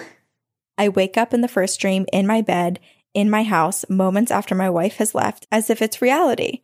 I'm acutely aware of the fact that she's left because I remember her leaving to take her brother to work. I get up out of the bed, extremely confused as to what's going on. I walk over to the bedroom door, which is closed, and I open it. I look down the long, narrow hallway towards the kitchen. There are 2 bedrooms on the right side of the hallway before you reach the kitchen. The last bedroom door is opened, and our roommate has her head poked out, looking towards the kitchen, but she's not moving. I call her name, and she doesn't respond or look at me. Mind you, her head is looking away from me, and I can't see her face. So I slowly walk towards the kitchen, and as I approach, I hear the sound of TV static faintly in the distance. On the other side of the kitchen wall is the living room. I walk into the kitchen and I see my roommate's friend standing in the opening to the living room, looking away from me as well. I can't see his face. I thought this was strange, but I kept walking forward and the static kept getting louder. As I rounded the living room wall and looked at the TV, the static completely stopped and the TV was turned off. At this point, I get really freaked out and I turn back towards the kitchen, and this is where my heart stopped and I went into full panic mode. Both my roommate and my roommate's friend had turned around again, so I couldn't see their faces. But the thing, oh God, that just freaked me out so much. Oh my God. Oh, I feel uncomfortable that like my back is exposed right now. Like I need to be laying down. But the thing that really stood out to me was what I saw past them. The hallway I had just walked down before had become totally black. Not just dark, but a tangible blackness that I could feel. I walked quickly into the hallway. What was I thinking? And the bathroom door was right next to my bedroom door, and it was open. I looked inside, and up in the corner of the bathroom, next to the shower ceiling, there was a hole in the wall. I could see the framing of our house as if someone took a hammer to it. And I looked inside, and I see a small face and bright red eyes inside the hole. I couldn't tell what kind of creature it was, but I didn't really care. And I opened my bedroom door, and I ran inside. I collapsed on my couch into the fetal position, and I started crying. My wife came back home and walked into the room with me and stood over me. And I looked up at her, and I noticed that her eyes were black and staring blankly at me. I knew something wasn't right because she's the kindest and most loving woman I've ever known. She asked me in a monotone, emotionless voice, "What's wrong?" I told her something's wrong in the house and that she needs to help me. And she kept asking me in this monotone, "What's wrong?" And I kept screaming and crying, "Help me!" And I screamed, and then I woke up into the second nightmare. I woke up thinking that this was reality and that I woke up from a really bad nightmare, but I noticed that something was wrong again. To spare this email from being obnoxiously long, I'll speed it up a bit. In this nightmare, I repeat everything from the first one except the end, and I'll start there. I start walking back towards the black hallway, towards the bathroom again, and as I approach, I notice the hole in the wall ceiling had grown a bit bigger, and a demonic face was at the opening. This time I could make out what it was. It was a freaking demonic child with red eyes. I open my bedroom door again, and I run inside, and I collapse on my couch again. And my wife comes home, and she walks into the bedroom, and this time she sits right next to me on the couch, but again, she's very cold, and she's not herself. I cry, and I start screaming again, and I wake up into the third nightmare. This nightmare was a bit different. Everything about it was exactly the same as the first two, except for when I looked back at my roommate and my friend, I could actually see their faces, but they were frozen in place. The TV static stayed on long enough for me to see the TV, but turned off when I walked closer. I turned back towards, oh my God, I'm getting such chills from this. This is really scary. I know, I need to put my light on. Yeah. I turned back towards the hallway again, and this time I see the demon child standing in the doorway of the bathroom next to my bedroom door. I bolt straight into my bedroom, and I shut the door, and I collapse onto my couch. My wife comes home, but this time she's back to normal. She tries to comfort me, but I'm overwhelmed with terror because I felt like I was losing my mind. I couldn't tell what was real. I couldn't tell what wasn't. So I started screaming again. Finally, I wake up for real, but I didn't know it was reality. I thought it was another nightmare. My eyes blink open to the moment that my wife turns the handle to our bedroom door, and as she walks in, I'm lying in bed, nearly paralyzed with fear. I begin to hyperventilate uncontrollably, unable to think straight. My wife immediately becomes scared for me and asks me what's wrong. The only word I can get out was pray. I was still in full-blown panic attack and couldn't breathe and couldn't talk. She began praying as hard as she could, and I noticed that our bedroom was darker than normal, and as she prayed, the darkness began to leave. I was finally able to regain my breath, and I started praying with her, commanding the evil presence to leave, and it did. Whoa. I've never had a dream like that since, and I believe our old neighbor lady was a witch of some kind. She didn't speak any English, and she never liked me very much. We don't live in that house anymore, and it has since been marked as unlivable by the city. Apparently, my wife's father was renovating one of the bathrooms, but gave up, and that room was completely filled with black mold. Whether I was influenced by the black mold or the neighbor cast something over me, I'll never know. Thanks for reading this, and remember to have a dream catcher in your bedroom. I didn't. See you on the other side, Thunderhawk. Wait, I'm so curious if the bathroom that had all the black mold is the same bathroom that in his dream he saw the hole with the demon. I know. Because maybe, I mean, I know this dream is terrifying, but maybe there was something trying to warn them about the danger that was in that wall. Right, because black mold / black demon child with red eyes, both are extremely dangerous. Very. Black mold is like deadly. Like they basically come in hazmat suits. And I know this because my college house had it. And yeah, we were like, shouldn't we be in suits? Yes. I had a ton of like lung and breathing issues while living there. Yeah. So, yeah, that's really interesting. If it was like an attempt at a like metaphor, not really a metaphor, but like, well, I guess a warning. Yes, a warning. And it just wasn't necessarily that clear. But at the same time, when he woke up for real out of his triple dark dream, there was still a heaviness and a darkness in the room. Right. Well, maybe the black mold brought forth demons. Yeah. Not possible. Yeah. Not impossible. Right. That's so scary. Creepy. And especially after going through so many of those cycles of dreams. Yeah, I imagine waking up in real life would be so scary because you don't know if it's real. What if he's still in the dream? No, Sabrina. At least he's emailing us. We're part of his dream. We're part of the dream. Oh my God, this is very meta. We're a figment of his What's even happening? Where are we? Who are we? Are we people? No, let's not. We're in Travis's mind. I forgot what I was going to say, but I was going to say, thinking about the experience that in his dream of like the first two dreams being unable to see the faces, and when he turns around, the faces are like turned again. That is so freaking creepy to me. So and then the scary. third time being able to see the faces, but the faces are frozen, which reminds me of, oh my gosh, is it The Ring? Yes, The Ring, which like scarred me. And it makes me feel like if I had this dream, I would have like, anytime I needed to talk to someone and someone was standing a little too still and had their head turned, I would just immediately be like, am I thrown back into this nightmare? Like, how long have I been living in a dream? Oh, I wouldn't be able to trust my reality anymore, I think, in those moments. I still don't trust my reality. This is why we go to therapy. So true. Speaking of, I need to put my light on because otherwise I'm going to have a nightmare tonight. Okay. Much better for another scary story to wrap this up. Woo! This is from Angelica, and it is called Who or What is Trying to Contact Me? Hey girls, to start with some backstory, I was a strange little kid. When I say strange, I mean that I used to love all things horror related, and my favorite movies were the Nightmare on Elm Street series. I used to stay up all night watching them on VHS, only to wake up my dad to rewind them and start them over. When I was about 8 years old, my dad and I were home alone, and he suggested that we play with the Ouija board.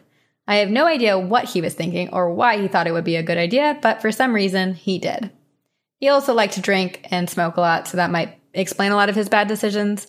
But anyway, I was sitting in the living room on a beanbag chair, leaning against an old upholstered wingback chair. The chair was next to the living room doorway, so I had a full view of the living room and the door in the living room, which led to my dad's bedroom. My dad set the Ouija board on the chair behind me, in the box, and then he said he had to grab his beer from his room and told me not to open the box until he came back out. He didn't want me touching it because it was very old and very delicate, and my 8-year-old self was not the most gentle with anything I touched. He was only in his room for maybe 5 to 10 seconds, and when he came back out, he yelled at me. He yelled, "Angelica Marie, I told you not to open the box until I came back." I turned around to see that the Ouija board had been taken out of the box, set up on the seat of the chair that I was leaning against, with the planchette located on the word hello. I jumped out of the beanbag chair and started crying hysterically. I had not touched the board. I was sitting there watching TV the entire time. I never heard a single thing move. I never felt anything. I didn't touch anything. And no one else was home. And my dad had been in his bedroom with no way to sneak behind me, especially in such little time that he was in there. I still get goosebumps thinking about it. Super creepy. I never thought that house was haunted until after that night. And I started seeing things like figures passing by doorways. And this was just the beginning of my paranormal experiences. When I turned 12, I moved in with my mom, and the house had some very bad vibes. I would see red glowing lights, red glowing lights, floating in the hallway at night. And when I would go to check to make sure the wood stove hadn't caught fire, the lights would disappear. We would hear footsteps above us no matter what time of day. And I woke up on a Saturday and heard footsteps upstairs. So I went up to talk to my mom, but she wasn't there. When I discovered that she wasn't there, I heard the footsteps on the roof. I checked the rest of the house, including my basement, and no one was home but me, and our dog wasn't even there. We would also wake up to find our shoes all tied together in the center of the living room each morning. And my mom tried to pass it off as the dog, but I am not buying that because how in the heck could a dog triple knot shoes together like that? No way. When I was 13, I met a guy who loved the paranormal and played with Ouija boards and tarot cards regularly. He would constantly try to get me to play, and I would always refuse. But one night, a bunch of us kids were at his house watching TV, and he brought out the board and asked everyone if they wanted to play. I said no, as usual, and he booed me for being a party pooper, but went on to play with the other kids. I sat by and watched, but refused to touch the board. They played for a while, but nothing really happened. So they stopped playing and put a movie on. We were about halfway through The Love Guru when the planchette moved on its own to the word hello. Everyone else was super excited and started to play with the board again, but I began to have a full-blown panic attack and had to have my mom come pick me up. Before you ask why we didn't record this was before the time of smartphones. I had a cell phone, but it was one of those gray brick-shaped Nokia phones that could survive the apocalypse. I don't know who or what is trying to contact me, but every time I go near one of those boards, weird things happen. They move on their own, I feel heaviness in my chest, and I start to have panic attacks. My mom thinks it could be my biological father trying to reach me because he passed away exactly 4 months before I was born, but I don't think it's him. If it's him, why would I feel such negative energy? A huge part of me has always wanted to play and find out who has been trying to contact me, but a bigger part of me is terrified that something evil is trying to get me. I have no explanation as to why I feel that way, but I do. I met with a medium a few years ago, and as soon as we sat down, she said, "You're like me." I asked her what she meant, and she replied, "You're like me. You are sensitive and you see things." Long pause. "But you have blocked yourself off because you are afraid." She's right. I have seen things and I am terrified. I am also very sensitive to other people's emotions. Like, I cannot go to funerals. Even if I don't know the person who has passed, I will cry hysterically because it's like I can physically feel everyone else's pain. The medium encouraged me to open myself up and embrace this gift, but I don't think I want to. The paranormal terrifies me, and honestly, it's exhausting to feel what others feel. Before we ended our session, I asked the medium about who could be trying to reach me through the Ouija board. And she told me she did not know, but warned me to never play with a Ouija board. When I asked her why, she didn't go into detail, but said that nothing good can come from it. Part of me wonders if something is trying to get to me because I am more sensitive. I don't know, and it looks like I never will know because I will never touch one of those things. I don't even want to be in the same building as one. I have not experienced anything in about 3 years and would love to keep it that way. I still love all things horror as long as I can keep myself out of the experiences. I hope that this little snapshot of my life/story has been interesting, and I'd love to hear what you ladies think it could be. Thank you for all of your hard work on the podcast. I appreciate you both for helping me get through the day. P.S. I have issues with your podcast not downloading properly or skipping around and acting bizarre, and it's the only podcast I have issues with for some reason. You most certainly are the most haunted podcast. Angelica. Oh my gosh. Okay, this is a little scary because, I don't know, I have feelings. Because at first, when she was like, maybe it's my biological father trying to get in contact with me, just like the hello, it seems like a nice, like, ease in, you know, like just saying hi, like don't want to scare you. But at the same time, I feel like so much, I mean, what do I know? But when I think of playing Ouija boards, I think of like, you need the fingers, like you need the attention, the energy to be right for spirits to come through. So the amount of energy that would be needed to already move a planchette, I guess it's no different than moving any object in your house. But to me, I'm just like, that's a lot of effort that's put in.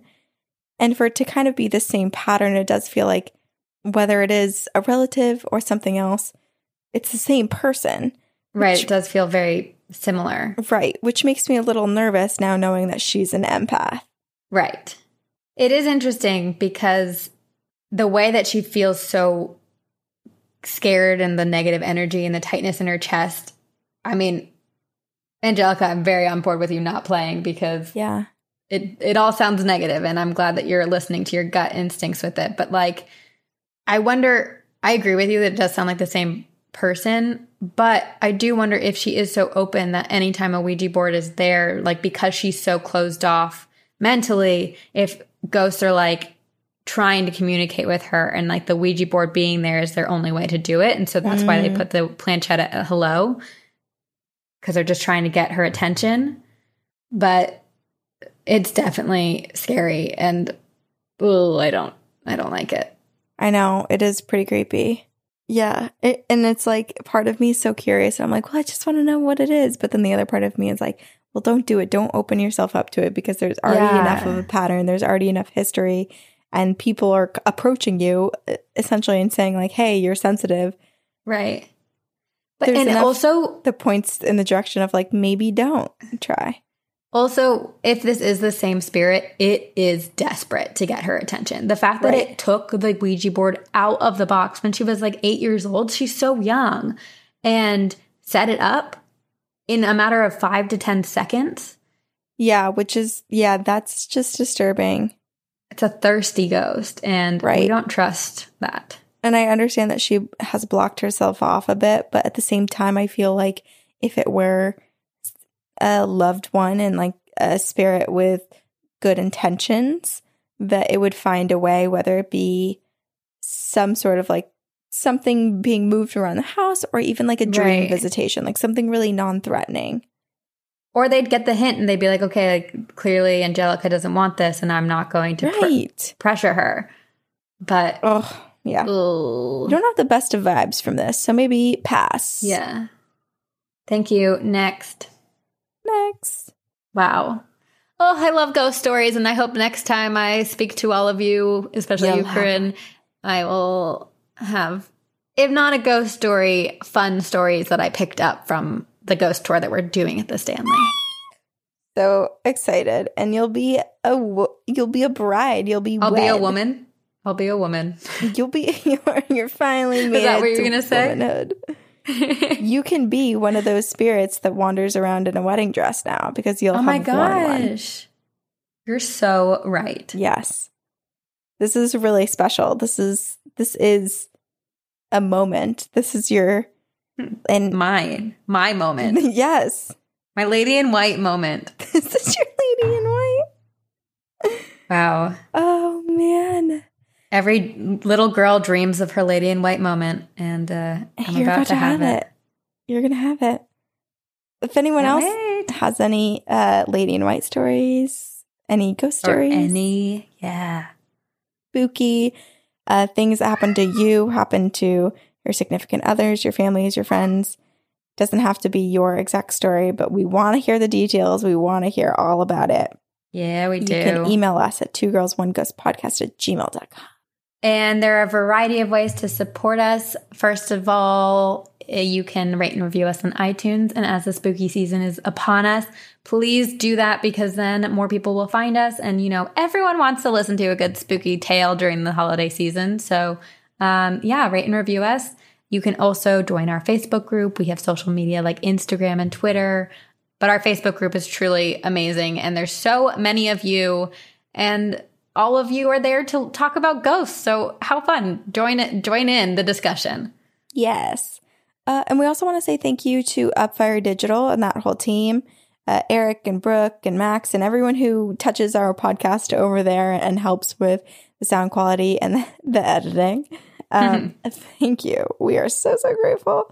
And we will see you on the other side. Okay, I'm screaming. Thanks, Lay. Very spooky. As humans, we're naturally driven by the search for better. But when it comes to hiring, the best way to search for a candidate isn't to search at all. Don't search, match with Indeed. When I was looking to hire someone, it was so slow and overwhelming. I wish I had used Indeed. If you need to hire, you need Indeed. Indeed is your matching and hiring platform with over 350 million global monthly visitors, according to Indeed data, and a matching engine that helps you find quality candidates fast. Ditch the busy work. Use Indeed for scheduling, screening, and messaging so you can connect with candidates faster. And Indeed doesn't just help you hire faster. 93% of employers agree Indeed delivers the highest quality matches compared to other job sites. according to a recent Indeed survey. And listeners of this show will get a $75 sponsored job credit to get your jobs more visibility at Indeed.com/podcast. That's Indeed.com/podcast. Terms and conditions apply.